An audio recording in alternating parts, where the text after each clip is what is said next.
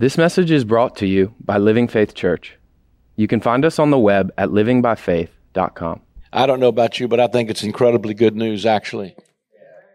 To me, it's such a relief. I tell you, if I never preached a word of this, quite frankly, I've told my wife sitting on our porch, if I didn't preach a word of this, the peace and the joy that it has given to me is worth all, because I can remember living those days. See, this is not, I was taught the same stuff most everybody else was taught, and lived in fear, and lived your whole life in fear and skepticism, and even your worldview is skewed by a doomsday type mentality. And every time we see something bad happens, our worldview is so skewed that we think, oh, this is one of the signs.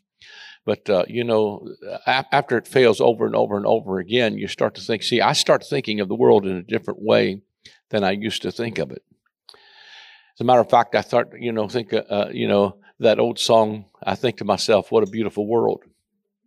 Now, I realize there's some very real problems in our world, and that's the thing that I think helps us to understand that the purpose of why we're understanding a lot of this is so that we can see that God is interested in doing something in our world.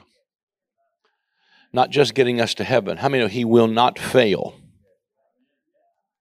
He will accomplish His purpose. He knows the end from the beginning, and He will do all of His pleasure. And if He could foretell the stuff like He did in the book of Daniel and be precise and exact, like I said, if I was not a believer and I was testing the validity of a God or a book that talked about a God, and I could see the time stuff that's put in this book, just like I showed you in the first session, that from the going forth of the commandment to restore and build Jerusalem until the Messiah the Prince would be 483 years, and in exactly 483 years, He stands up and says, the Spirit of the Lord God has anointed me. And then everything that was prophesied transpired just like Daniel said it would. And I don't know if we realize sometimes how many times even in the New Testament that these Old Testament writers are quoted. Even Jesus Himself, when He was standing before Caiaphas, and Caiaphas says to him, tell us plainly, are you the Christ? Jesus quotes Daniel chapter 7, which we're going to go to here in just a few moments. And he says to Caiaphas, his answer to Caiaphas, when Caiaphas said, are you the Christ? Tell us plainly. He said, and from henceforth, you will see the Son of Man coming in the clouds of heaven with power and glory. Great glory is a direct quote from Daniel chapter 7. And he says, you will see the Son of Man. Daniel is the only book that calls Him the Son of Man, and that's why he identifies himself as the Son of Man. And that's why Caiaphas rent his clothes, because he said, if this dude just blasphemed because he said he's the one that Daniel 7 talked about. These guys knew the Scriptures. They knew that, in other words, how many know that Paul, Peter, all the apostles, they didn't have Matthew, Mark, Luke, and John to preach from. They preached Christ from the law and the prophets. All of it was pointing to something that was delivered to us in full, where we've received of His fullness all grace for grace. Now, we're not operating in everything that was given to us, but I think the thing has to happen is that we have to realize what has already been given to us objectively, so that we can walk in the subjective truth of what's already been delivered to us. How many can hear what I'm saying when I say that? And so with that being said, I want to go back into the book of Daniel. We're going to start in the book of Daniel in this session. And this one might get a little, this one may be a little more difficult, but I think that if you can see the context, let me be meticulous again in teaching this and lay it out, because I want to talk in this session about some of the real hard scriptures, and one of them is going to be 1 Thessalonians 4. What about the coming of the Lord, the resurrection of the dead? 1 Corinthians 15. We're going to talk about that, and we're going to try to show you the context as well and what that means for us and what all is involved in that. I think it will help us immensely. Daniel 7, let's go there. In the first year of Belshazzar, Daniel 7, king of Babylon, Daniel had a dream and visions in his head as he was lying upon his bed. Then he wrote down the dream and told the gist of the matter. Daniel said, I saw in my vision by night, and behold, the four winds of the heavens, that is the political, and I'm reading this from the Amplified Bible again, the political and social agitations, were stirring up the great sea, that is the nations of the world. And 4 great beasts came up out of the sea in succession, and different one from another. The first one was the Babylonian Empire under Nebuchadnezzar. Remember last session? Daniel's having the same, he's having this dream, except this time he's seeing these great beasts come up out of the sea in succession. The first one was Babylon under Nebuchadnezzar. He was like a lion and had eagle's wings. And I looked till the wings of it were plucked, and it was lifted up from the earth and made to stand upon 2 feet as a man, and a man's heart was given to it. And behold, another beast, a second one, Medo-Persian Empire, was like a bear, and it raised up itself on one side, or one dominion, and 3 ribs were in its mouth and between its teeth. And it was told, arise and devour much flesh. And after this I looked, and behold, another, the Grecian Empire of Alexander the Great, was like a leopard, which had 4 wings of a bird on its back. The beast also had 4 heads. They were Alexander's generals, his successors, and dominion was given to them. And I saw in the night visions, and behold, a 4th beast, the Roman Empire, terrible, powerful, and dreadful, and exceeding strong. And it had great iron teeth. It devoured and crushed and trampled what was left with its feet. And it was different from all the beasts that came before it, and it had 10 horns, symbolizing 10 kings. This beast was, again, the 4th beast was the Roman Empire. How many of you can see the digression of the kingdoms again? He's showing you from Babylon, the Persians, the Greeks, and now the Romans. And he said, I considered the horns, and behold, there came up among them another horn, a little one, before which 3 of the first horns were plucked up by the roots. And behold, in this horn were eyes like the eyes of a man, and a mouth speaking great things. And I kept looking until thrones were placed for the assessors with the judge. And the Ancient of Days, God the Eternal Father, took his seat, whose garment was white as snow, and the hair of his head like pure wool, and his throne was like the fiery flame, its wheels were burning fire. And a stream of fire came forth from before him, and thousands ministered to him, and 10,000 times 10,000 rose up and stood before him. The judge was seated, and the courts were in session, and the books were opened. And I looked then because of the sound of the great words which the horn was speaking, and I watched until the beast was slain and his body destroyed and given over to be burned. Now let me just stop for a moment again and tell you, he's placing this scene of judgment during the time of this Roman Empire. He's putting it right in the context of this time slot. I want you to see that so powerfully, because even when I looked until thrones were placed, verse 9, and the assessors with the judge, and the Ancient of Days, God the Father, took his seat. If you would go to Matthew 19, verse number 28, Jesus says this to the disciples. Those of you who follow me in the regeneration will sit on 12 thrones judging the 12 tribes of Israel. So how many know he is talking about the scene of the judgment of the 12 tribes of Israel, and he's talking about it during the time of the Roman Empire, and the fulfillment of which he promises his 12 apostles that they will sit on 12 thrones with him judging. Can you see that he's putting the context of this in the period of time that we're seeing here as being the Roman Empire? Shake your head if you're tracking with me. And he goes, and the books were open. I looked in because of the sound of the great words, verse 11, which the horn was speaking, and I watched until the beast was slain and his body destroyed and given over to be burned with fire. And for the rest of the beasts, their power of dominion was taken away, yet their lives were prolonged, for the duration of their lives was for a fixed season, for a season and a time. And I saw in the night visions, and behold, on the clouds of heaven came one like a son of man. And he came to the Ancient of Days and was presented before him. And there was given him, the Messiah, dominion and glory and kingdom, that all peoples, and the kingdom that all peoples, nations, and languages should serve him. His dominion is an everlasting dominion which shall not pass away, and his kingdom is one that shall not be destroyed. That is so powerful of a declaration that the kingdom of God and the kingdom of heaven will win. Come on, somebody. But when Jesus was standing before Caiaphas, and he says to Caiaphas, and from henceforth you will see the Son of Man coming in the clouds of heaven with power and great glory, he is quoting this verse. This verse is not about Jesus coming in the cloud to get you. This is a verse about his coming before the Ancient of Days to receive his coronation as King of Kings and Lord of Lords. Come on, somebody. We got it like, okay, and let me just tell you that they're all through the Bible, there are many. I wished I had 10 sessions because there's so much stuff that I'm leaving out. But there are all through the Bible. there are all kinds of different cloud comings. Many of the times that he talks about coming in clouds, he rides upon the wings of the wind.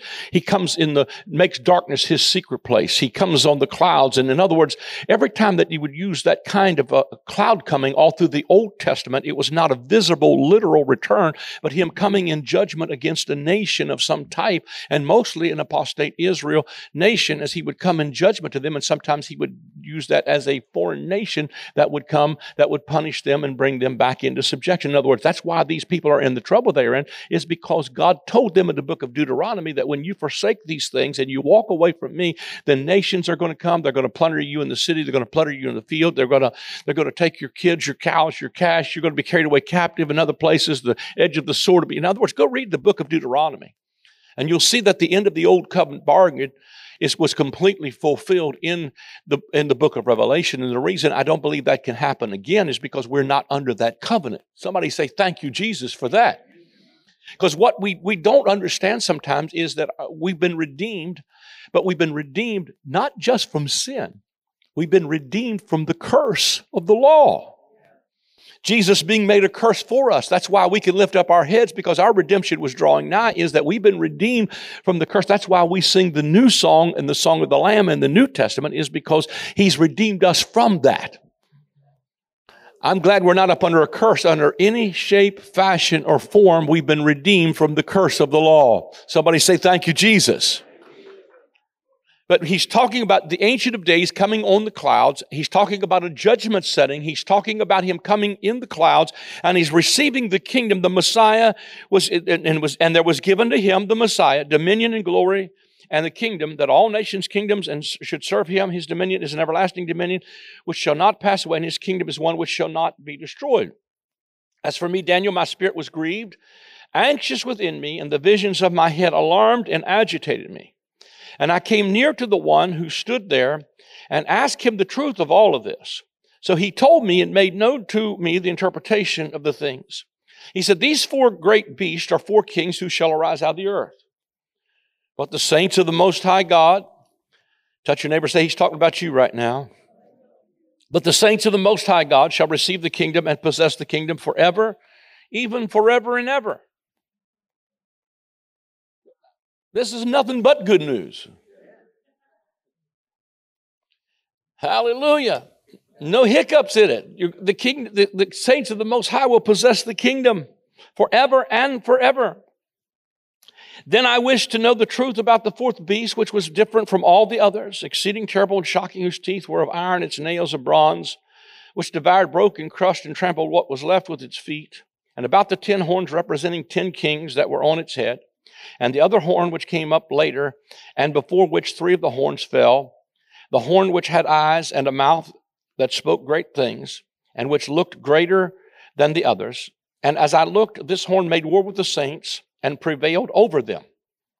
You can see that same beast in the book of Revelation. I have a whole study where I compare the book of Revelation, the beast of Revelation 13, with the beast of Daniel 7. The wording and even the verbiage is exact. Revelation 13:7, it says, I looked, and this horn made war with the saints and prevailed over them. It was given to the beast to make war with the saints, and they overcame them for times and a half in the book of Revelation. For the 3.5 years of the end of the scope of that prophecy that I showed you in the first session, the beast seemed to make war with the saints and to overcome them. And he goes on to say, and made war and prevailed over them. Revelation 13, verse 7 through 9.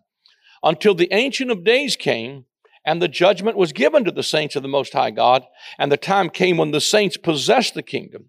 Thus the angel said, the 4th beast shall be a 4th kingdom on earth, which shall be different from all other kingdoms, and it shall devour the whole earth and tread it down and break it in pieces. As for the 10 horns out of his kingdom, 10 kings shall arise, and another shall arise after them, and he shall be different from the former ones, and he shall subdue and put down 3 kings, and he shall speak great words against the Most High, shall wear out the saints of the Most High, and think to change the time of the sacred feast and holy days and the law, and the saints shall be given into his hands for a time, 2 times, and a half time, or 3.5 years. If you go read that in Revelation 13, 1 through 6, this same description of this same beast wears out these same saints for 3.5 years. The back end of the scope of the prophecies that I showed you in this chart. The 42 months, the times, and a half of times, which puts it right here that this piece of Scripture is being fulfilled in the first century between about 66 to 70 A.D. 70 A.D. was when the temple was destroyed. The power of the holy people was finally broken, and their exclusive covenant with Yahweh was now completely destroyed because Judaism had to have a temple as its centerpiece. But when Jesus prophesied, not one stone will be left upon another, it happened exactly like Jesus said it would, exactly when Jesus said it would, within that generation, that this generation will not pass away until everything I told you comes to pass. Are you tracking with me? I'm trying to get you to see that the time slot is still the same. He shall speak great words against the Most High, shall wear out the saints of the Most High, think to change the times of the sacred feast and holy days and the law.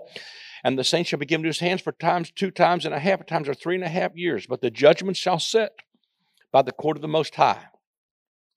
And they shall take away his dominion to consume it gradually, and to destroy it suddenly in the end. And the kingdom and the dominion and the greatness of the kingdom under the whole heaven. Let me tell you that after AD 70, within a few years, Rome would be so evangelized that it would become the centerpiece that would start to promote Christianity, and the gospel would spread all over the world. Because the sword of his mouth that fought against this empire was the sword of the gospel that you see in Hebrews chapter 4. How many of there was a sharp 2-edged sword coming out of his mouth? How many of the gospel is still conquering? It is still going. It is still gradually increasing. It is still overcoming. It is still alive and well on the planet Earth. It is still leaven. Leaven, once you get it in, you can't get it out. My Uncle Bob that you all know, he was asking me about my Uncle Bob, back my Aunt Linda, Uncle Bob that went here for many years, are now going to our church because they moved to Berkeley Springs. But my Uncle Bob would come to our house every year in November because it's our deer season. I hope that doesn't offend you, but we hunt white-tailed deer. Hallelujah. Sorry, hallelujah. I love animals too. I love them fried, grilled, baked. No, I'm just got you. But I shouldn't do that because I'm sorry. I apologize if you're an animal lover. But my Uncle Bob would come to our house, and my mom always baked bread during that time for the people that were hunting with us. And she made what we called hoe cakes. Hoe cakes are where you take the bread and you start to make homemade bread, and you put the yeast in it and you knead it, and then she would set it in, and that stuff would grow until it would just roll over the side of a pan. But what my mom would do is before the bread would be ready to break, she would tear off pieces of that raw dough, and she would throw it in a skillet. See, my mouth's starting to water now. She would throw it in a skillet of hot grease and fry that bread. If you've never had fried bread, you don't know what you're missing. And then we would put butter and all the nooks and crannies, or jelly, or brown sugar and cinnamon, and it was absolutely delicious. But you got to know how to eat hoe cakes. You cannot eat them till you're full. As my Uncle Bob would eat those hoe cakes because they were so delicious, and then he would go lay down on the couch to take a nap, and in about 20 minutes he's in there going, oh God, oh Lord, because that bread was raisin. See, what are you trying to tell us? I'm trying to tell you, some of you are getting some kingdom in you right now, and you're not going to be able to get it out. And the reason sometimes you get uncomfortable and it starts to stretch you is because you ate it till you were comfortable. But it's starting to grow. See, the wonderful good news is he declares that of the increase of his government and peace, there will be no end. But he also puts some of this into the jurisdiction of the kingdom and the dominion and the greatness of the kingdom under the whole heaven will be given to the people of the saints of the Most High. The reason I believe that seminars like this are so vitally important is because we are participators in the increase of his kingdom. That's not just to get people from here to there, but to get heaven to operate here. See, in him was life, and the life was the light. See, let me just say this to you. Sometimes we read into Scripture stuff that is not in them. For instance, here's one of them. Straight is the gate, and narrow is the way that leads to life, not heaven. Because we think, I need to get on the straight and narrow so I can make heaven my home. That's not what he's trying to say there. Oh, help me, Holy Ghost. I'm going to go on this side. Straight is the gate, narrow is the way that leads to life, and few there be that find it. Broad is the way, wide is the gate that leads to destruction, and many there be which go in thereat. There's a lot of people who are going in through destruction. In other words, you got to have a whole lot of trouble that keeps on bringing you back and bringing you back. But the way that leads to life is the straight and narrow. But if you read the context of that in the next chapter, Jesus says this in John 10. He says, all that ever came before me are thieves and robbers. He said, verily, verily, I say unto you, he that entereth not by the door into the sheepfold, but climbeth up some, say this with me, some other way. Say it again, some other way. The same is a thief and a robber. Some other way. And then he says, all that ever came before me are thieves and robbers. And then you get down in verse 9, he says, but I'm the way, I'm the truth, I'm the life. For the thief cometh not but for to kill, to steal, and to destroy. But I am come that you might have, not a ticket to heaven, life, and that you might have it more abundantly. That's not in the sweet by and by. That's the nasty now and now. So, now don't get mad with me here. But the thief of John 10 is not the devil. The devil's never mentioned in John 10. I know we've said it so much that we think it is. The devil's never mentioned in John 10. The thief of John 10 is not the devil. The devil might be involved, but the thief of John 10 is some other way. What was the some other way? Is that you think you can make it in through achieving through old covenant paradigms. And it didn't give you your life, it took your life.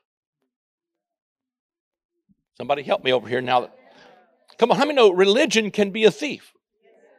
Let me say this to you. I think I might even said this on a Sunday morning when I was here back a few months ago to preach. But you know, my mom, we grew up in real legalistic Pentecost. And I appreciate the fact that our roots were there. And we did what we did because we thought that's what God wanted from us.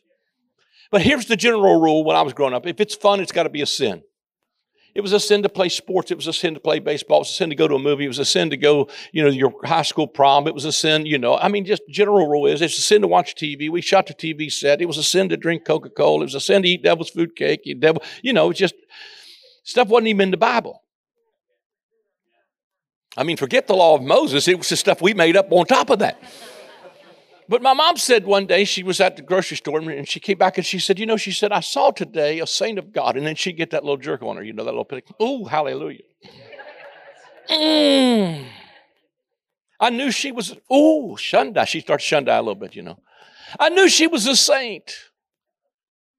Oh, hallelujah, because of the glow on her face. And I'm just a young kid, and I'm thinking, Mom, that's not a glow. That's a shine from no makeup.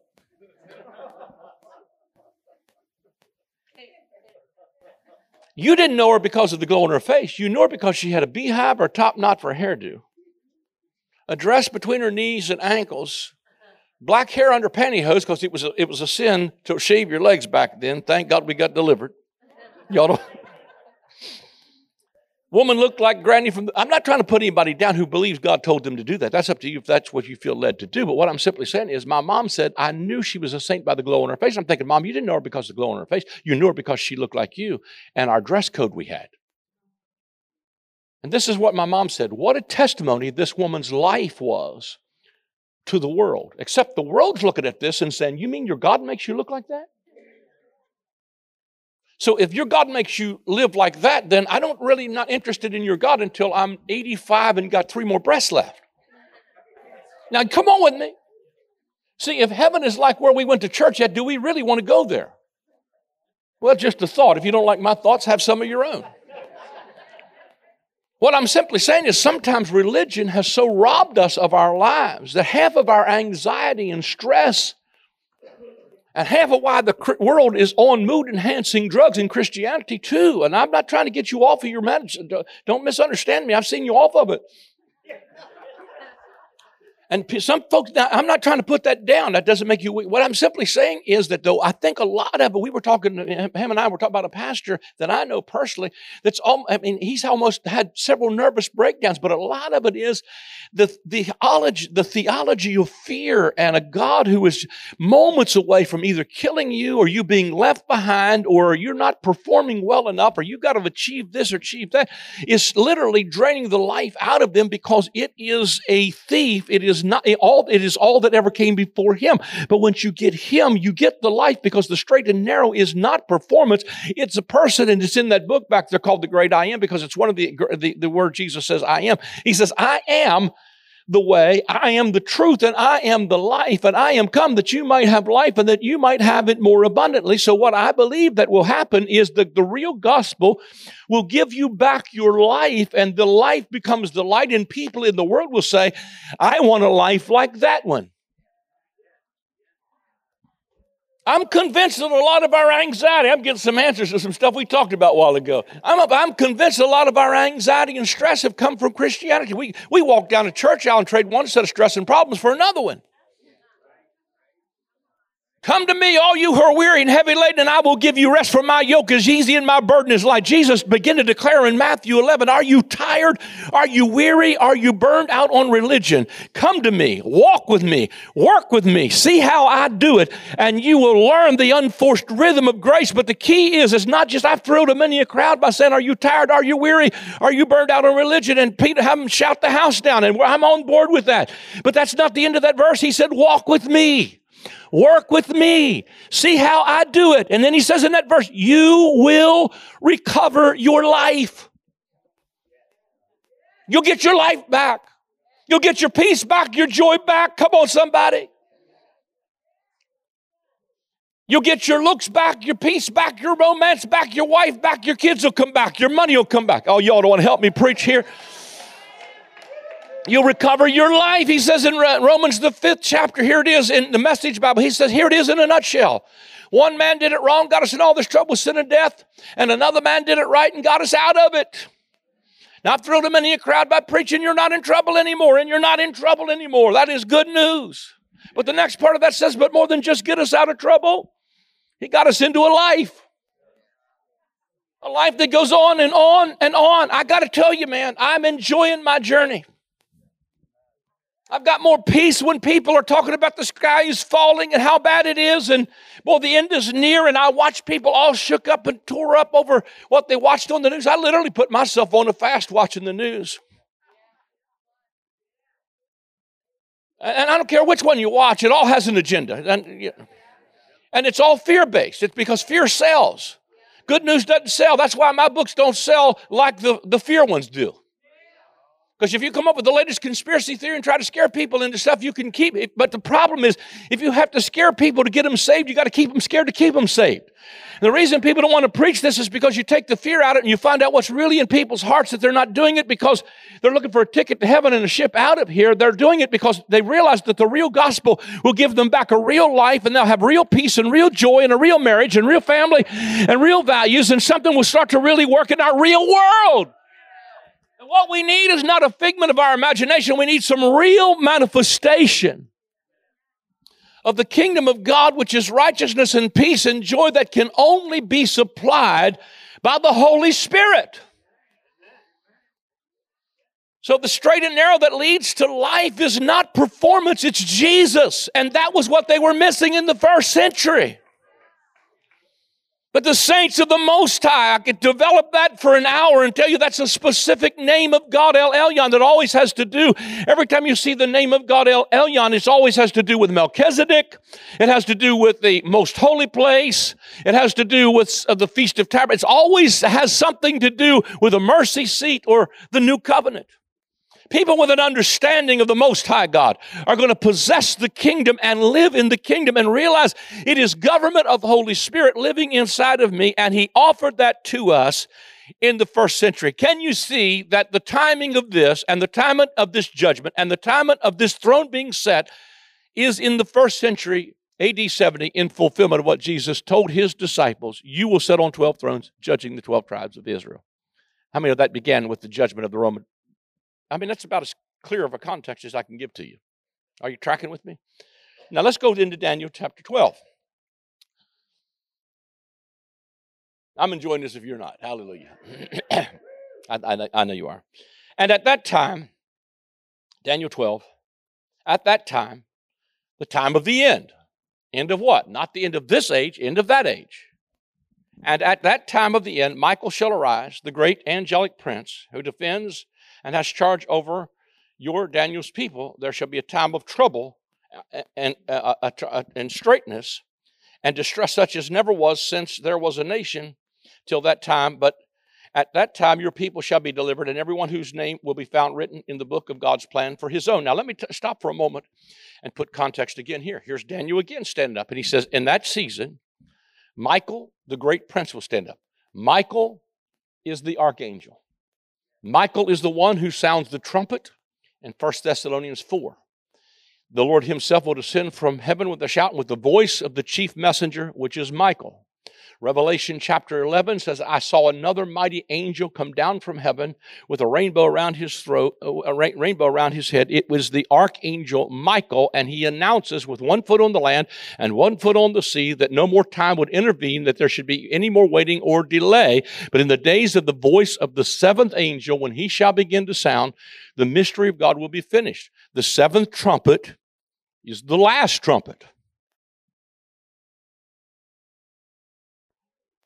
That puts the last trumpet squarely, and when the seventh trumpet begins to sound in the book of Revelation, is in the 11th chapter of the book of Revelation, when the martyrs under the altar are crying, how long, Lord, till you avenge us? Luke chapter 21, Jesus said, these are the days of vengeance, that all things which were spoken might be fulfilled. And he talked about that fulfillment being within that generation. But Michael the prince is the one who stands up and declares the seventh trumpet beginning to sound. And at the moment he starts talking about the seventh trumpet, the Romans are given to trample under the city, Revelation chapter 11. For 42 months, the Gentiles are given access to trample the holy city underfoot for 42 months, times and a half a time. 3.5 years, 42 months, same period of time Daniel was talking about. Same period of time that's in the end of this chart I showed you, Habakkuk's appointed time of the end, when this beast would wear out the saints of the Most High, and then all of a sudden they would take away the kingdom, and the saints of the Most High would possess the kingdom and possess it forever and forever. But he goes on to say it would be a time of trouble. These are the words that Jesus uses even in his prophecy. He said there will be tribulation such as was not since the world began or will ever be again. He says that also in Matthew 24. Jesus is talking from these scriptures as well. Are you tracking with me? Then he goes on to say, and it'll be a time of straitness and distress such as never was since there was a nation till that time. But at that time your people shall be delivered, everyone whose name shall be found written in the book of God's plan for his own. Now, here's the verse I want you to see. And many of those who sleep in the dust of the earth shall awake, some to everlasting life, and some to shame and everlasting contempt and abhorrence. What this does is it puts the resurrection squarely within the first century. Now, I'm going to show you some powerful stuff here that I think is going to help us really understand some scripture. I'm just trying to establish strongly the time period is tracking with everything I told you so far. Am I doing a good job of showing you the... I feel like sometimes when you start dealing with details, people start quitting on you or losing you. But he starts to put this resurrection. This stuff was stuff I tried not to see, to be honest with you. Because I knew if I start teaching the fullness of this, it's going to cost me a lot of friends. But I've decided I love truth more than I love friends. But it put the resurrection squarely within the first century. Now, I want to show you some powerful stuff here. But he said, many of those who sleep in the dust of the earth shall awake, some to everlasting life, some to shame and everlasting contempt. and abhorrence. And the teachers and those who are wise shall shine as the brightness of the firmament, and those who turn many to stars, turn many to righteousness, to uprightness and right standing with God, shall give forth light as the stars forever. And I could put in there, I could show you something out of Matthew 13, but I'll just leave that out. Let me read Matthew 13, because it's really, Matthew 13 is a parable where he's talking about that, the parable of the sower. And he says, this is verse 39, Matthew 13. And the enemy that sowed it is the devil. The harvest is the close and consummation of the age, and the reapers are the angels. This puts this harvest, see, what we do with Matthew 13, the harvest is the end of the age. We put that out in the future, but he's not talking about the end of this age. He was talking about the end of that age. And he tells you clearly that the sower was the Son of Man. He sowed good seed in the field, while men slept, an enemy came and sowed tares. But in the verse 39, he said, the enemy who sowed them is the devil. The harvest is the close or the consummation of the age. It's the close of the old covenant age. The reapers are the angels. Just as the darnel weeds resembling wheat is gathered and burned with fire, so it will be at the close of this age. The Son of Man will send forth his angels, and they will gather out of his kingdom all causes of offense, persons by whom others are drawn into error or sin, and all who do iniquity and act wickedly, and will cast them into the furnace of fire. There shall be weeping and wailing and grinding of teeth. Then will the righteous, those who are upright and right standing with God, shine forth like the sun in the kingdom of their Father. Let him who has ears to hear be listening, and let him consider and perceive and understand and hear. That's a direct quote from Daniel chapter 12, verse 3. But you, Daniel, shut up the words and seal the book until the time of the end. Many shall run to and fro and search anxiously through the book of knowledge and God's purpose as revealed by his prophets, and shall increase and become great. But he talks about that they will be like as the stars from the heavens. In other words, he's connecting these scriptures. Are you following me? Let me go back to Daniel. Then I, Daniel, this is verse 5, looked, and behold, there stood two others, the one on the brink of the river on this side, and the other on the brink of the river on that side. And one said to the man clothed in linen who was above the waters of the river, how long shall it be till the end of these wonders? And I heard the man clothed in linen who was above the waters of the river, when he held up his right hand and his left hand toward heaven, and swore by him who lives forever, it shall be for times, half a time, or 3.5 years. And when they have made an end of shattering and crushing the power of the holy people, all these things shall be finished. That's quoted again in Revelation chapter 11. When I saw a mighty angel, Michael the prince, stands up and holds up his hand and said, there will be no more intervention of time. And then for the next times, half a times, 42 months, all of that starts to proceed, that he's prophesying here and he's prophesying there, that they would be for a times and a half times, that there would be a time of shattering and crushing the power of the holy people. In other words, the destruction of Jerusalem and the end of that covenant would happen during the period of that time. I'm just trying to show you the comparison by comparing spiritual things with spiritual things. In other words, we are interpreting the book of Revelation by not using USA Today. We are using the Bible. Surprise, surprise.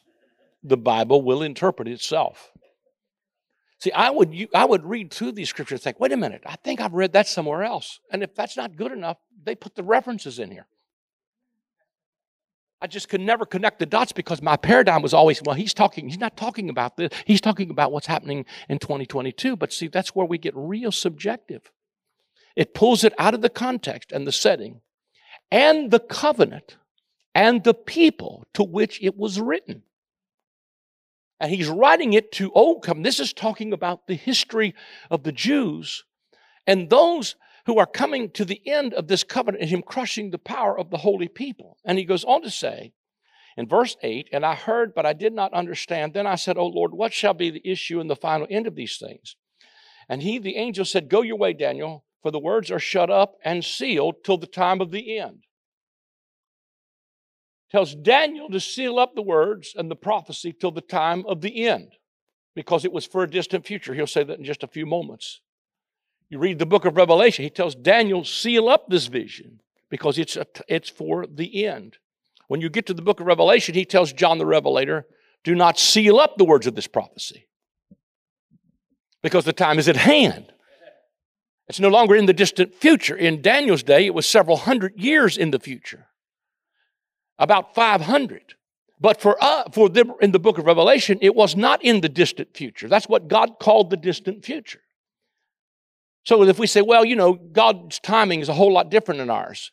Well, the truth of it is that God tells you what his time works like when he tells you, here, Daniel, shut it up because it's for the distant future. Well, the distant future just so happened to be about 500 years there. So you can't put 2,000-year gap in here somewhere and talk about, well, God just sees times because he's outside of time. No, he works. These things happen exactly like he said they would within the time slot of what he said they would.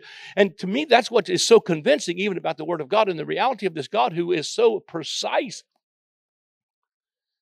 that it's without any kind of stretching it, breaking any kind of hermeneutical rules. It is context, and it is happening we have to suppose that he's putting this stuff squarely within the first century. How many of you can see that that's a good possibility? Am I covering that good enough? I'm going to see your hand. Just commit to me. Hallelujah.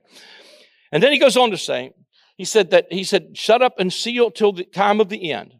Many shall purify themselves, make themselves white, and tried, smelted, and refined, but the wicked shall do wickedly. And none of the wicked shall understand, and the teachers and those who are wise shall understand.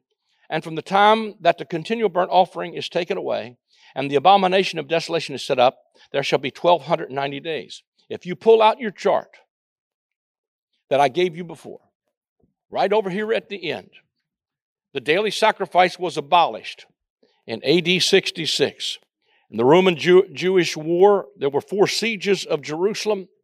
And that final times and a half times from 66 AD until the time, when he said from the time that the daily sacrifice was abolished, would be 1,290 days, 3.5 years, times and a half times, or 42 months. He's putting it squarely right there at the end of the eschaton, or the end of the old covenant age, not at the end of this age. And he's putting all of that in that context.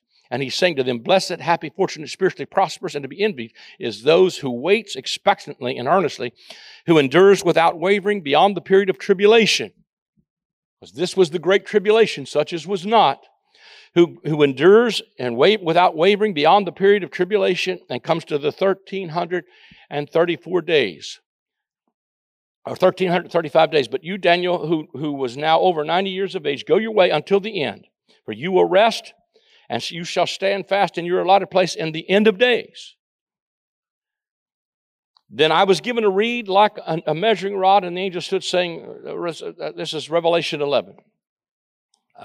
I jumped ahead in my notes. Let's go ahead and jump over to Revelation. Revelation 11. Then I was given a reed like a measuring rod, and the angel stood saying, rise and measure the temple of God, the altar, and those who worship there. But leave out the court which is outside the temple, and do not measure it, for it has been given to the Gentiles.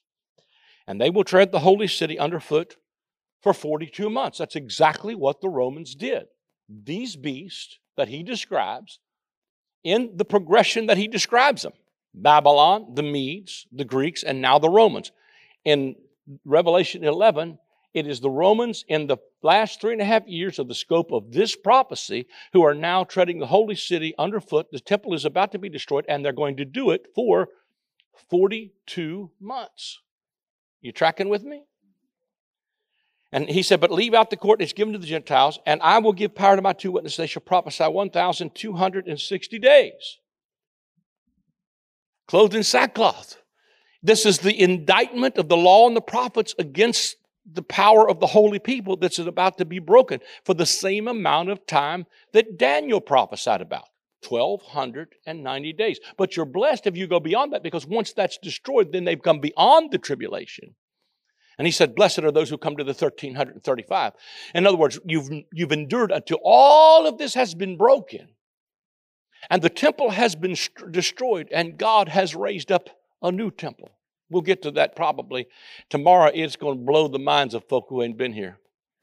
Because we're going to talk about a new heaven and a new earth. They ain't going to have a clue what I'm talking about. They will have some. I'll try to do it where it'll stand alone. But this is really a build-up. What I'm simply saying is, see, what we need to understand is that an old covenant was passing, a new covenant is coming on the scene. I'll get into this some tomorrow, but an old heaven and an old earth was passing away, because if you walked up to any Jewish person and say, tell me something, when I say heaven and earth, what does that mean? They will say their temple. It was the place where heaven and earth met. It was their Bethel. But Jesus began to shift the paradigm in John when he walked up and said to Nathanael, I saw you under the fig tree. And he said, he marveled. He said, don't marvel that you heard me say, I saw you under the fig tree. Because from henceforth you will see the angels of God ascend and descend on the Son of Man. The only other place you see angels of God ascend and descend on the Son of Man, or angels of God ascend and descend, was when Jacob wrestled with the angel, and he called it Bethel. He saw the angels. He saw a ladder let down, and the angels of God ascend and descend. He said, this is none other than the house of God, and this is Bethel. Jesus walks on the scene and said, don't marvel because I saw you under the fig tree. You're going to marvel because you're going to see the angels of God ascend and descend, because God's moving into a new temple, and you're standing in front of you. And then Jesus walks right into their temple and said, destroy this one, and in 3 days I'm going to raise up another one. I'm about to run the aisles up in here, because an old temple passed, and I saw a new temple. Come on. An old heaven and an old earth passed, because that was the place where heaven and earth met. It was in their Bethel, but now God's temple is bigger, and a new heaven and a new earth came on the scene. And old Jerusalem was passing off of the scene, and New Jerusalem was coming on the scene. New Jerusalem is not a place. It is a people. It is the bride, the Lamb's wife. Hello, bride, Lamb's wife. Hello, temple of God. Hello, new heaven and new earth. See, that's not talking about the collapse of a planet and God making a whole brand new one. It's talking about God's new creation that begins inside of us, because God's temple has now become not just God in a box somewhere, but he wants to fill the whole earth. See, God's temple was the whole creation in the beginning. Because if you ever study temple theology, every time you would create a temple, you always put the image of your God in that temple. In Genesis 1, 2, and 3, it is God making the whole earth his temple. And the last day of his creation, he puts a man in his image with dominion, high as a bird can fly and as deep as a fish can swim. God puts his image in the earth to be his representative in the earth at the end of that creation. That's his temple. But when man sins, they lose that, and all for hundreds of years, God is in all kinds of temples. He's in an old flapping tent. He's in David's tabernacles. He's in Solomon's temple. He's in Herod's. But Jesus comes on the scene and says, but see, I don't want to live in an old flapping tent, and I don't want to live in a box. I want to fill the earth with the knowledge of the glory of the Lord as the waters cover the sea. I want to put my image back in it. And amazingly enough, when Jesus walks into the temple to be judged in the final days and he walks in, and the Bible takes great pain to point out that he shows up on the sixth day. Just like Adam showed up on day 6. And when they walk into the temple, the high priest declares, behold the man. God put his image back in his temple. Somebody help me a little bit. He put his image back in the temple. The next day, he's in the tomb, because God has to rest on the Sabbath, because the work was finished. But on day number 8, it was a new creation beginning. And when he got up from the dead, it was the signal that God's new creation project is fully underway. And he was the first begotten from among the dead. And the resurrection was now underway. Let me see if I finish. Now, let me go here and put this again, because I want to set the stage of this resurrection. He gives them a reed. The temple is sieged for 42 months by the Romans. Verse 4, this is Revelation 11, verse 4. These are the 2 olive trees, the 2 lampstands, but stand before the God of the earth. And if anyone wants to harm them, fire proceeds from their mouth and devours their enemies. If anyone wants to harm them, he must be killed in this manner. These have the power to shut the heavens so that no rain falls in the days of their prophecy. They have power over water to turn the blood, strike the earth as often as they will with plagues. When they finish their testimony, the beast that ascends out of the bottomless pit will make war against them, overcome them, and kill them. And their dead bodies will lie in the street of the great city, which is spiritually called Sodom and Egypt, where also our Lord was crucified. Those from the people, tribes, tongues, and nations will see their dead bodies 3.5 days, not allow their dead bodies to be put into the graves. And those who dwell on the earth shall rejoice over them and make merry, and send gifts one to another, because these 2 prophets tormented those who dwell on the earth. And now after 3.5 days, the breath of life from God entered them, and they stood on their feet, and great fear fell upon those who saw them. And they heard a loud voice from heaven saying, "Come up here." And they ascended to heaven in a cloud, and their enemies saw them. In the same hour there was a great earthquake, and a tenth part of the city fell, and the earthquake 7,000 people were killed, and the rest were affrighted and gave glory to the God of heaven. In fulfillment of Jesus prophesied in Matthew 24, there'll be earthquakes in diverse places. All of these prophecies are coming to pass. But verse 15 says, this is the one I want you, and the seventh angel sounded. Now, let's suppose here that the only place I know of there's trumpets is in the book of Revelation and also in the Old Testament, but there were 7 priests who blew 7 trumpets right before the old city of Jericho fell, and they took their possession. In the New Testament, book of Revelation, 7 angels sound, and an old city falls, and a new one comes, and a promised land is there. Powerful comparisons. That's the only place there's 7 trumpets. But the 7th trumpet is the last trumpet. Everybody say last trumpet. So the last trumpet, the 7th trumpet sounded, and there were voices in heaven saying, "The kingdoms of this world have become the kingdoms of our Lord and of his Christ, and he shall reign forever and ever." And the 24 elders who sat before God on their thrones fell on their faces and worshiped God, saying, "We give you thanks, O Lord God Almighty, the one who is and who was and who is to come, because you have taken your great power and reigned. The nations were angry, and your wrath has come, and the time of the dead, that they should be judged, and you should reward your servants, the prophets, and the saints, and those who fear your name, small and great, should be destroyed, those who destroy the earth." How many know in Daniel he said during the days of those Roman kings, many that slept in the dust of the earth would arise, some to everlasting contempt, and some to everlasting pleasures or righteousness. He's putting this in the same time slot. And he said, the temple of God was opened in heaven, and the ark of his covenant was seen as his temple, and there were lightnings and noises and thunderings and an earthquake and great hail. Now, let me take you back then with that thought into 1 Thessalonians chapter 4.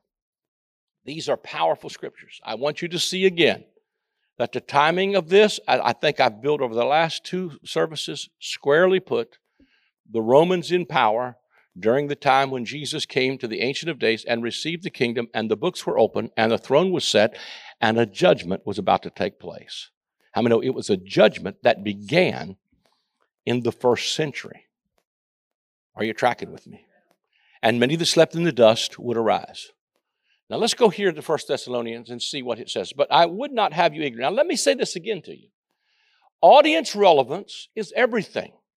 He is talking to a 1st century church at Thessalonica, and if you read everything coming up to this, they are suffering the spoiling of their goods. Their loved ones are dying in the arenas. They are being martyred. They are being persecuted.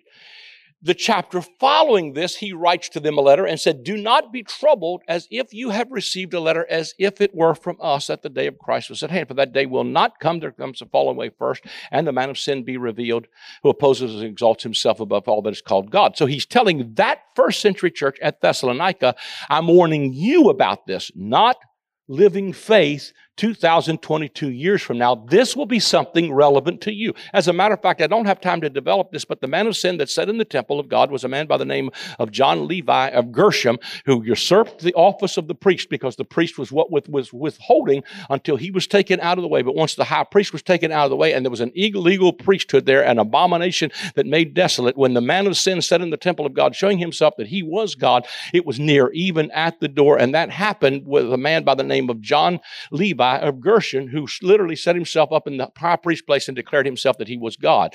It was also in fulfillment of when they shall say peace and safety, sudden destruction would come upon them like a woman in travail, because the travail of that season was God was getting ready to birth something brand spanking new. And so what happens is, what we do if we pull that text out of its context and we start talking about a man of sin sitting in the temple of God. Let me just say this to you. Let me calm down, because I'm talking 100 miles an hour. The whole red heifer thing is hung on whether or not there's a restored temple. When somebody said to me the other day, the coming of Jesus has got to be within the next couple months, to which I reply, first of all, in order to believe that, there has to come, before that can happen, the man of sin has to sit in the temple of God, showing himself that he is God. And there is no temple in the Middle East. So at least it is not that imminent, because even if I'm wrong, they have to rebuild a temple. Now, I know they're saying they're going to build it in the next couple of months. Some of them are saying we're going to offer red heifers.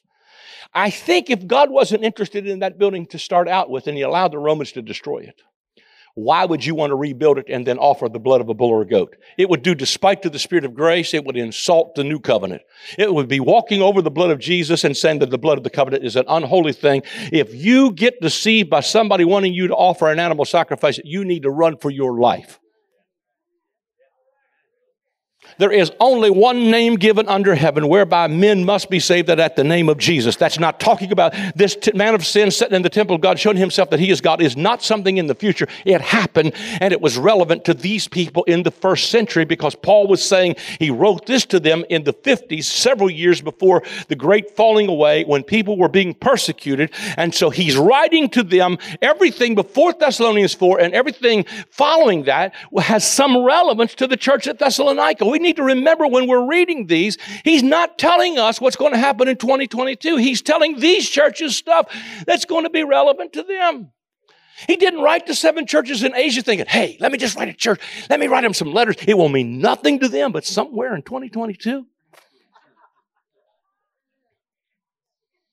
they're going to find this letter and they're going to figure it out, and they're going to think that Apollyon is the Apollo space program and Scud missiles, and we're going to preach everything from Godzilla monsters and bugs as big as Volkswagens. Instead of comparing the Scripture with the Scriptures and pulling them out of context, we're going to build a whole theology of fear on people, because if you can keep them afraid, you can manipulate them. We keep people in church because we're afraid we're going to be left behind. Now, let me tell you, I think you ought to be in church, but not because you're afraid. I think we're in such a reformation, we're going to start to come to church because it gives us back our life. It becomes a place of community where this thing is lived out and fleshed out, where, come on, the gifts of the Spirit can move and people can get healed. Marriages can be delivered and set free, where we can get our joy back, our peace back, get delivered from the bondages of all the stuff, where we become relevant because, well, I'm coming not because I'm afraid. I'm not coming to church because I'm afraid I'm going to hell or I need a ticket to heaven. I'm coming because I believe this is where the life is at. It's out of the body of Christ, and members in particular, as every joint begins to supply and we start to function like the city of God that we are. Somebody said, I don't need church. Well, a city is not one person. And we're a city set on a hill that can't be hid. We're the New Jerusalem. We're the bride, the Lamb's wife. We ought to be saying, let him that's thirsty come. Let me tell you something. I'm all over the place here, but I'm getting way ahead of myself. But it ends, the book of Revelation ends by saying that he said, and God will wipe all tears off of all faces. And then he says to them, let them come and drink of the water of life without cost. Let them come and drink it freely, because what happens is that's not something you get when you die. It's something you get when you start drinking the right water. Oh, I'm about to run the aisles up in here. Hallelujah, because I got a drinking problem this morning. I'm drinking from the well that never runs dry. Because Jesus told the woman at the well, your people say we need to worship here, and we need to say we need to worship there. But let me tell you, the hour's coming. And now is when real worship will worship me in spirit and in truth. Because if you're thirsty, woman at the well, you've been drawn from Jacob's well. You've been drawn from every other source trying to satisfy the thirst of your soul. But there's only one thing that can satisfy the thirst of the human soul, and that's the water that flows, come on, out of the smitten rock, which is crushed. That flows from a lamb in the middle of a throne. It flows from the kingdom of God, and everybody that drinks this water, wherever this river flows, it will live. The mission of new creation is out of your belly shall flow rivers of living water. Hey, hallelujah. Hallelujah. We ate our way into this problem. We drank our way into this problem. We could eat and drink our way out of it. That's why the kingdom is full of eating and drinking. Yeah, it did. It started with an eating disorder in Eden's misty garden when God said, don't eat that. They ate it, got in trouble. Hundreds of years later, they're in Egypt. God said, I'm going to deliver them. Moses said, give me the strategy. He said, tell them, let's eat. Let's eat more lamb. Let's drink water from the smitten rock. Let's eat the bread that falls from heaven, the manna. Let's feed and eat and drink. I don't know about you, but come on, I think when you truly taste of the water of life, what happens is Jesus said you will never thirst again. That doesn't mean you don't thirst for the things of God. That means you're going to lose your appetite for what flowed out of Jacob's empty well of empty self-help and achievement, because what happens is when it's all based on me and what I've done rather than on what He's done, and I don't draw from that resource, I've got weeping and wailing and gnashing of teeth, and there are tears. But God said, I'm going to wipe all tears off of all faces, and that's not some glad morning. That's beginning to happen in my life right now. And that's an ongoing project, and that's the project of new creation, is out of your belly, temple of God. And I saw a river, a pure river, clear as a crystal. It was flowing from the throne and from a slain lamb. It's flowing from the finished work. I think we're just starting to preach the gospel. I really think we're just starting to really preach the gospel. Good stuff. Okay, let's talk some more about resurrection. 1 Thessalonians 4, let's go for the jugular. But I would not have you ignorant, brethren. Now he's talking to a first century church who were losing loved ones, who were dying. They're dying in arenas, they're martyrs. And up until Jesus comes on the scene, no man has ascended up to heaven but he that came down from heaven. The way into the most holy place was not yet made while the first temple still stood. That's why the temple has got to be destroyed. It's because the covenant of death is still in effect. Because that's why it's called the law of sin and death, because the end of the law is not life. The end of the law is death. That's why Jesus had to come and die. And he didn't die so you could live. He came to die to give you a death. He got up from the dead to give you a resurrection. So he's saying to them in this first century, I don't want you to be ignorant, brethren, concerning them which are asleep, that you saw not, even as others which have no hope. For if we believe Jesus died, rose again, even so them that sleep in Jesus, God will bring with him. For this we say to you by the word of the Lord, or literally by the Lord's own words, that we which are alive and remain until the coming of the Lord shall not prevent them which are asleep. Now, how many know Jesus told them, there are some of you standing here that won't taste death till you see the Son of Man coming in his kingdom.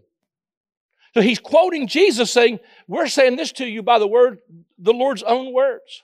He also said in Matthew 24, all of this will happen before this generation passes away. And so he's putting context here again, saying, if we believe that Jesus died, rose again, even so that the sleep of Jesus God will bring with him. For this we say to you by the word of the Lord, that we which are alive and remain. Notice the personal pronouns. We, us, we, Thessalonians, who are alive and remain. I gave you all those time texts in the first session showing you Jesus said he would return before that generation would pass away. Are y'all getting quiet on me now? And he's reminding them, these are the Lord's own words. For if we believe that Jesus died and rose, in them which also sleep in Jesus, God will bring with him. For this we say unto you by the word of the Lord, that we which are alive and remain, we who are alive and remain, unto the coming of the Lord shall not prevent them which are asleep. For the Lord himself will descend from heaven with a shout, and with the voice of the chief angel. Remember how I tied the archangel Michael to Daniel 12? Tied it to Revelation 11. Michael is the one sounding which trumpet? Last trumpet. Here we have the archangel shouting, the voice of the archangel, and the trumpet of God, and the dead in Christ will rise first. Then we which are alive and remain shall be caught up together with them in the clouds to meet the Lord in the air, and so shall we ever be with the Lord. Now I'm going to deal with also 1 Corinthians 15 in a moment with this. But let me grab this for you. When I started to look at the scripture, I started to see that this scripture is not talking about a rapture, because the word rapture is not mentioned here. It's talking about a resurrection.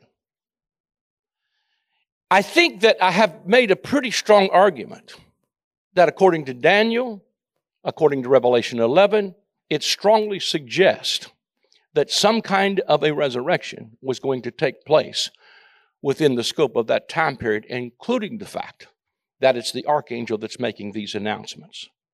And what I began to see was, what we don't, let me just talk to you a little bit. You ever been to a funeral? And you go to the funeral and they're like, Mom went home to be with the Lord. And I'm like, I'm good with that. That helps me. See, Paul's giving this to comfort one another. Mom went home to be with the Lord. And so I'm thinking, okay, thank God Mom's not suffering anymore. And then a few minutes later he said, but you know, in that great getting up moment, Mom is going to go be with the Lord. And I'm like, well, you told me a couple of minutes ago Mom went with the Lord a while ago. And then we get out to the grave and it's ashes to ashes, dust to dust. And I'm like, what have you done with my mother? Where is my mom? And then we quote Old Covenant scriptures and New Covenant scriptures, and we get confused. The dead know nothing, and they slept with their fathers. Because here's what we forget to look at. Under the Old Covenant, when you died, you slept with your fathers. They slept. They were waiting on a resurrection because the resurrection of Christ had not yet taken place.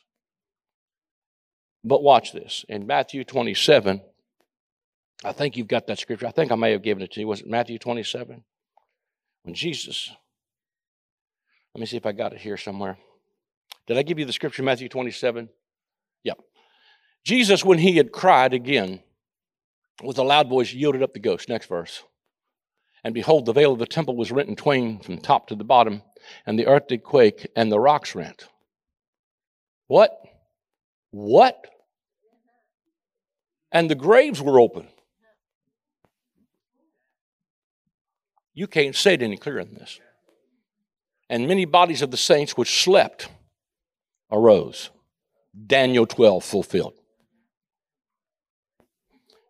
This will be Christ, the first fruits. This is the fulfillment of 1 Corinthians chapter 15. I don't know whether to read all this in 1 Corinthians 15 or not. Let me come back here. Let me just say it, and then we'll come back and look at the scriptures. He says, we are in jeopardy. He said, but we believe in the resurrection. If Christ is not raised and the dead are not raised, then our faith is in vain. But he goes on to say here in 1 Corinthians that he says, I want you to see that there is an order, but every man will come forth in his own order, literally his own rank. And then he says, Christ and the first fruits. Afterward, they that are Christ at his coming, Greek word parousia, his coming that we're talking about in the clouds of AD 70. But see, Matthew 27 is 30 years, or about probably 40 years prior to AD 70. So what this first resurrection is, now I don't know about you, but if I was a believer, if I was an unbeliever, and the veil of the temple is rent from top to bottom, and dead folks start showing up on the streets of Jerusalem, I'm a believer now. I mean, people came out of the graves in fulfillment of the prophecy that Christ and then the first fruits, because the first fruit, and then Paul uses the harvest paradigm all the way through this, sown in weakness, raised in power. But the feast of first fruits was when the first blade would start up out of the ground, and they would take a sheath of corn and they would walk up and down the streets and wave it as a wave of first fruit offering, saying, the simple fact that I'm waving this first fruit is an indicator that there's a harvest coming. So when Christ got up and the first fruits, that was the beginning of the resurrection, was now started and underway. Now for the next 30 years, the first fruits are all, the next 40 years, the first fruits are all that is raised. Because I've been challenged by people saying, but Paul corrected Hymenaeus and Philetus, who came to him and said, you are in error because you say the resurrection is already past. And I've had them bring that up. I promise you, I've been challenged by a lot of stuff. And to which I reply, if you're going to quote that, you got to date it.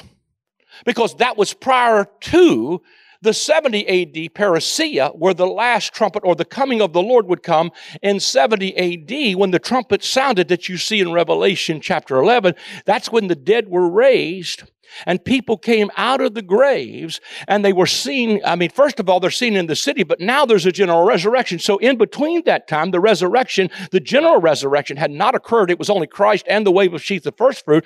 Those who had slept in the graves came out of the graves, and now they are waiting on this resurrection to occur because we are in the final days of the last days of the scope of these prophecies. Are you tracking with me? And we are waiting on the last trumpet. The last trumpet sounds in Revelation chapter number 11 when the temple, right after the temple is destroyed and the Romans siege the city for 42 months and there's a resurrection. And all of a sudden people start coming out of the graves and God, there was a resurrection. Now let me just say this to you. This is very personal to me. Because what Paul is saying here is, after this resurrection occurs, after the dead are raised, we're not going to sleep. Here's the thing I want to show you a mystery. We're not all going to sleep. Because under the old covenant, they slept with the fathers. But for believers from this time on, the moment you take your last breath, you don't sleep. The corruptible puts on the incorruption. The mortal puts on immortality. Come on, somebody. What was sown is sown in weakness. It's raised in power. The moment you take your... Barry Lubby is not waiting on some great getting up moment. He's in the amphitheater tonight cheering us on to the finish line. And let me just tell you something. I know many of this will resonate with many of you. I'm almost hesitant to talk about this. But if you've ever been with it, and if you've been in ministry any length of time, and you've ever been with anybody that's dying, or you've ever been with a loved one that's dying, I get tore up thinking about this. My mother passed away in August of 2020. And when the last couple of days she was alive, she started talking to people on the other side. If you've ever been with people who are dying, they start seeing the other side. And when they start, let me just tell you something. When your loved ones start to talk to people on the other side, they're going to decide if they're going to stay or if they're going to go. My mother said, your daddy's here and he wants me to go with him, and Grandma Barker's with him. He wants me to go with him and climb up on a rock. I said, she didn't get confused. She knew exactly who she was talking about. I said, Mom, do you want to go with him? She said, I'm thinking about it. I said, well, it's your decision. If you're in a lot of pain and you want to go and Dad wants you to go with him and climb up on a rock, I know who the rock is.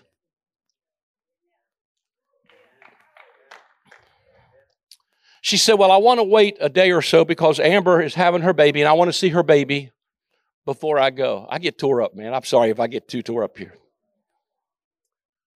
She said, I want to see Amber's baby. And she said, your daddy's here. He wants to see her too. Wants to see him too. And when Amber had her baby, they FaceTimed my mom because COVID was rampant. And they FaceTimed my mom, and they held the baby up, and Mom was looking at the baby, and she was talking to Amber, and she says, now hold it up there to the side because your daddy is standing behind me, and he wants to see the baby. Now, I can't see him, but Mom can see him. One of the little girls that's 2 years old who've never seen my daddy come running out of my mom's bedroom, and she said, Mommy, you got to come back here. Pappy? She said, there's a man back there, and she started describing this man talking to my mom. And she described my dad from the top of his head to the soles of his feet. They are not asleep. In the resurrection, they are as the angels of God. Are they not all ministering spirits sent forth into the earth to minister for those who shall be the heirs of salvation? Now, I am not suggesting that we go try to conjure up or call up the dead. But the Bible is full of visitations because Moses and Elijah appeared to Jesus on the Mount of Transfiguration. The angel that showed John the revelation said, do not worship me. I am one of your fellow brethren that keep the testimony of this book. And you can call me mad if you want to. But my daddy, before he passed away, when I would walk on his platform, he would hand me a microphone and he would say, preach good, boy. And if he was in the congregation right now, he'd be shouting while I'm preaching because he'd shout me down, help me preach a little bit. And he would always say to me, preach good, son, or preach good, boy. I was in Malaysia a few years after my dad had passed, and it was probably one of the highest impact meetings I've ever had outside this country. I was in Malaysia. It was a conference that was in an all-inclusive resort. It was 220 rooms, fully double booked. I'm the only speaker. There are leaders here from Asia, China, Indonesia, Singapore, Philippines, all over Asia. I'm the only speaker in this conference, and when I started to take the platform, you could call me crazy. I don't really care what you think. When I got ready to take the platform, I heard my dad audibly say to me, not in my mind, I heard my dad audibly say to me, "Preach good, boy." He was cheering me on. Now, I don't know if that gives you any peace or not. So I came back home. Let me just tell you, I came back home concerned, because I'd had that experience. And I went to several pastor friends of mine because I knew Paul said that we don't need to intrude into those things and talk to the dead. So that was on my mind. So I went to several pastors. I said, "Listen, man, y'all, maybe I'm losing my mind, but I heard my daddy talk to me." And this pastor looked at me and I said, "And Paul said we shouldn't talk to the dead." And this pastor looked at me and he said, "That would be true if they were dead."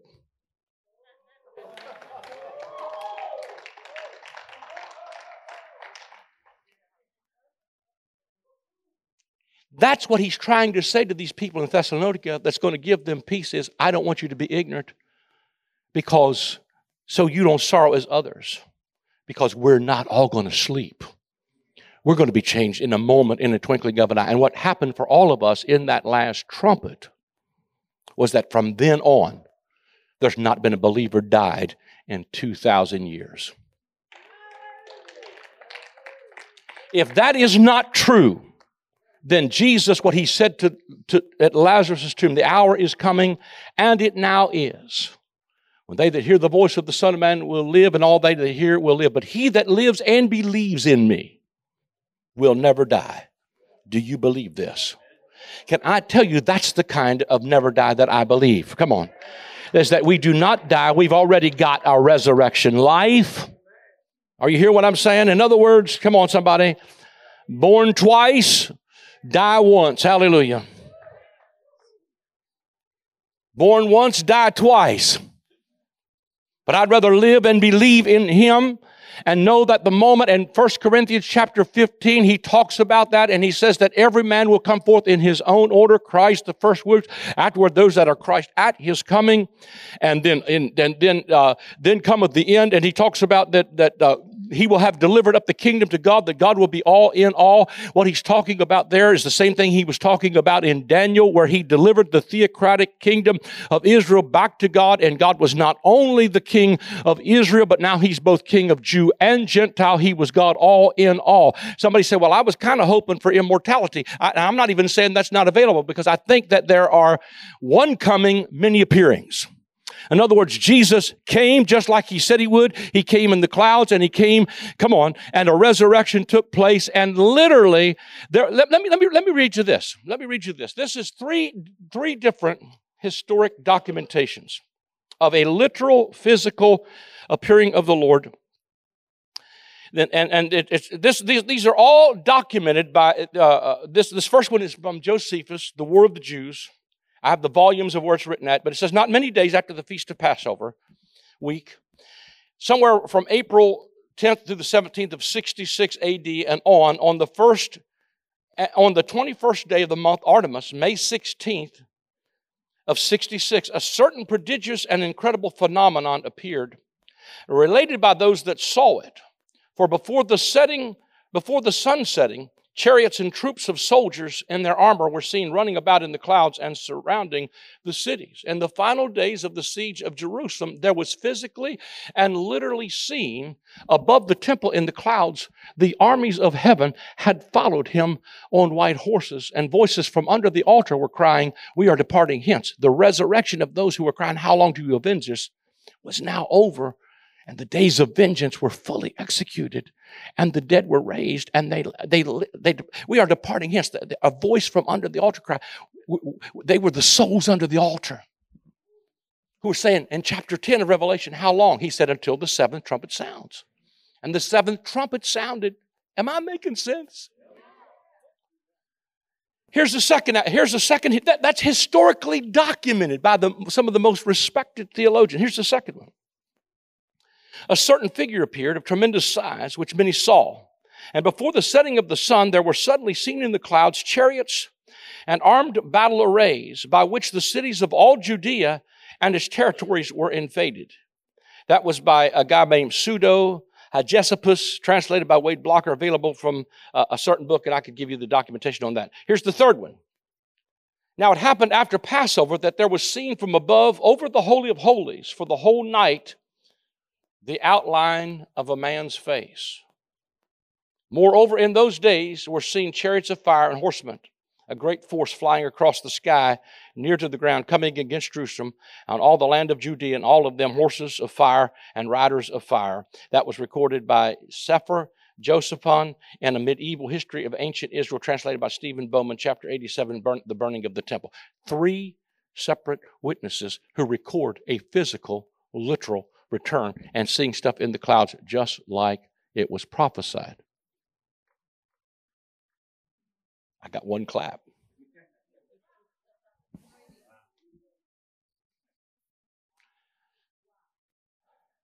Puts the resurrection right in that period of time.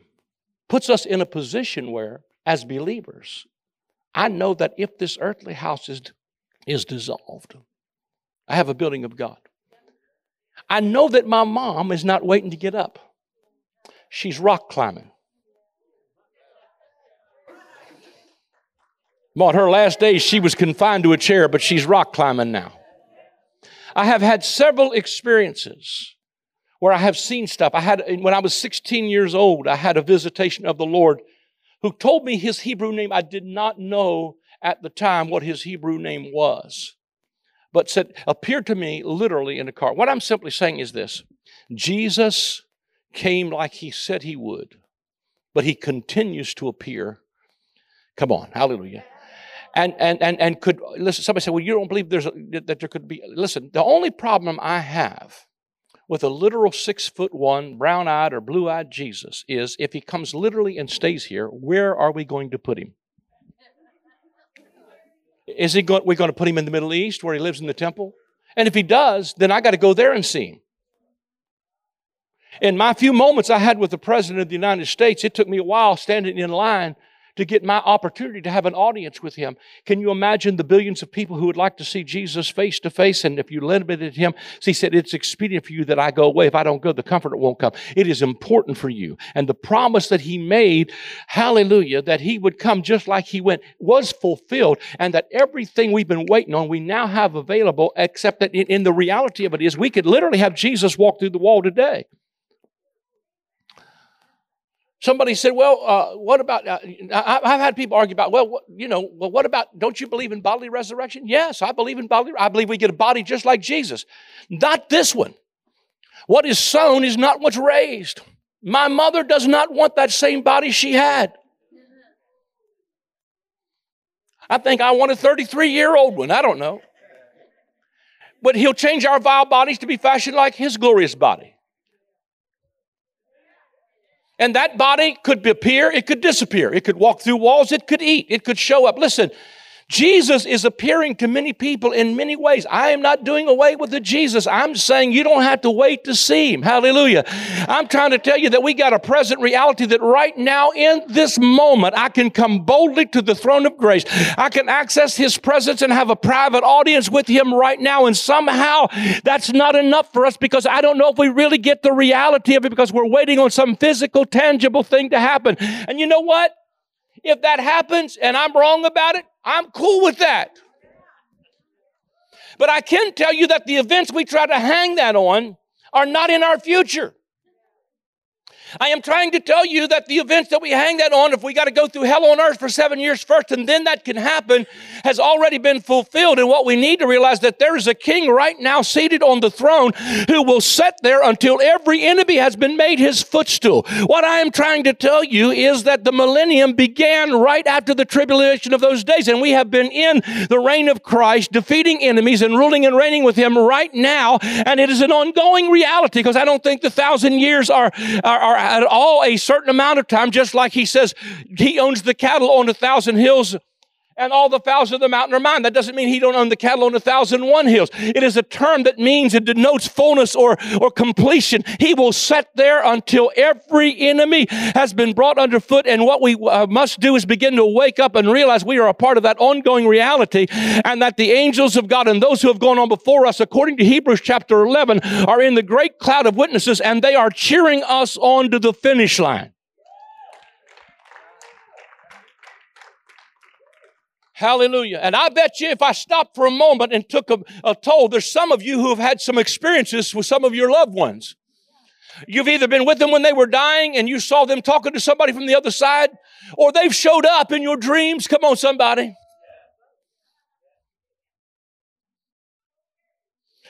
I'm okay is exactly right. Hallelujah. Yeah, exactly right. I got a new body now. Hallelujah.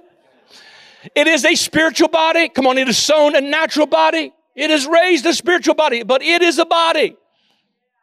Same kind Jesus has got. I don't know where his physical body's at because he's not standing in here. So whatever kind of body that is. See, these folks that got up from the dead in Matthew 27, I don't see them walking around here. But that doesn't mean they're not very much alive. And that doesn't mean that if maybe the veil would be pulled back, that maybe in the ultimate conclusion of all of this, when heaven and earth are completely consummated and come together, that veil will be removed and we can see everything like it is, or be like Adam where we know angels by their name. Come on, and we can walk with God in the cool of the day and also know the realm of the earth and be able to operate in the earth, where we know both realms, that we not only are in and out of one or the other, but we brought them both together and heaven and earth come together. Hallelujah, because in the beginning heaven and earth were together. Genesis 1 verse 6 says, thus the heavens and the earth were finished, and all the host of the, not 1:6, but Genesis 1:6 says, he divided the waters which were above and the waters which were beneath. And he used a firmament, and he called that firmament heaven, capital Heaven. And God walked with Adam in the cool of the day. He lived in a garden. In Genesis 1, it begins with the garden. In Revelation 21 and 22, it ends with the garden. It ends with no tree of the knowledge of good and evil and no snake in this garden. It ends with the heavens and the earth brought back together in one. Hallelujah. And it's brought together in the person of Jesus Christ, that in the dispensation of the fullness of times, he would gather together in one all things in heaven and all things that are earth, even in him. I had a friend, and I don't want to belabor this point, but I had a bishop friend, my best friend, had a stroke. He was 47 years old. I was preaching a meeting in Detroit, and the sheriff of that county called me and said, man, your bishop friend just shot himself. I said, you got to be kidding me. I said, man, there's no way that's not true. He said, Len, I'm standing over his body right now. And I tell you, I got to tell you, man, that put me in a tailspin like you can't believe, because he was one of my best buds. He was as close to me as a brother. And so I struggled with that for a long time. And I came home, and my daughter-in-law said to me, she said, my daughter-in-law's a doctor. She said, you wouldn't be mad at him if he died from a heart attack, would you? I said, no. You wouldn't be mad at him if he died from a stroke, would you? No. She said, his brain is an organ. It malfunctioned. So I was worried about him for a long time. Again, I'm almost hesitant to even talk about this stuff because people think you're crazy. But about a month or two later, I was in a hotel room, and he walked in that hotel room and talked to me, and he said, I'm all right. I'm sorry I left you too soon. And he said a few things to me. My wife knows that I'm not emotional. I don't get emotionally like I do right when I'm talking about this stuff. But she could see I was visibly moved. She said, I know something really, you had some kind of experience because I could see it all over you. I had a second event with that. Now, that time it could have been a dream. I might have been in the body or out of the body. I don't know. But it was very real to me. And all I'm simply trying to tell you is our loved ones are not as far away as you think they are. They're very much alive. And in light of eternity, we're going to see them. And what Paul's saying is, I don't want you to be ignorant about this, that you sorrow not, even as others, which don't have any hope. Because them that sleep in Jesus, God did bring with him. And then from now on, those of us alive and remain will be caught up together with him in the clouds. Watch this. To meet the Lord in the air. Here's what's really cool. The Greek word for air there is not Uranus. It's A-E-M-I. And Strong's Concordance translates it to breathe or to expire or to exhale. What he's simply saying is the moment you take your last breath, to be absent from the body is present with the Lord. That's what changed from then on out. Believers don't sleep. That's the mystery. And that was also hung. 1 Corinthians 5:15, the very last verse, hangs that on the fact that he says the strength of sin is the law, and it's what gives death a sting. But in the removal of the law and the old covenant, because when the temple was destroyed, now the way into the most holy place was made available, and those who could not ascend into heaven up till then was now open, and that's why the temple of God was opened in heaven, and it was seen in his temple, the ark of his testament. They are alive and well. Hallelujah. I think I've covered that pretty good. Amen.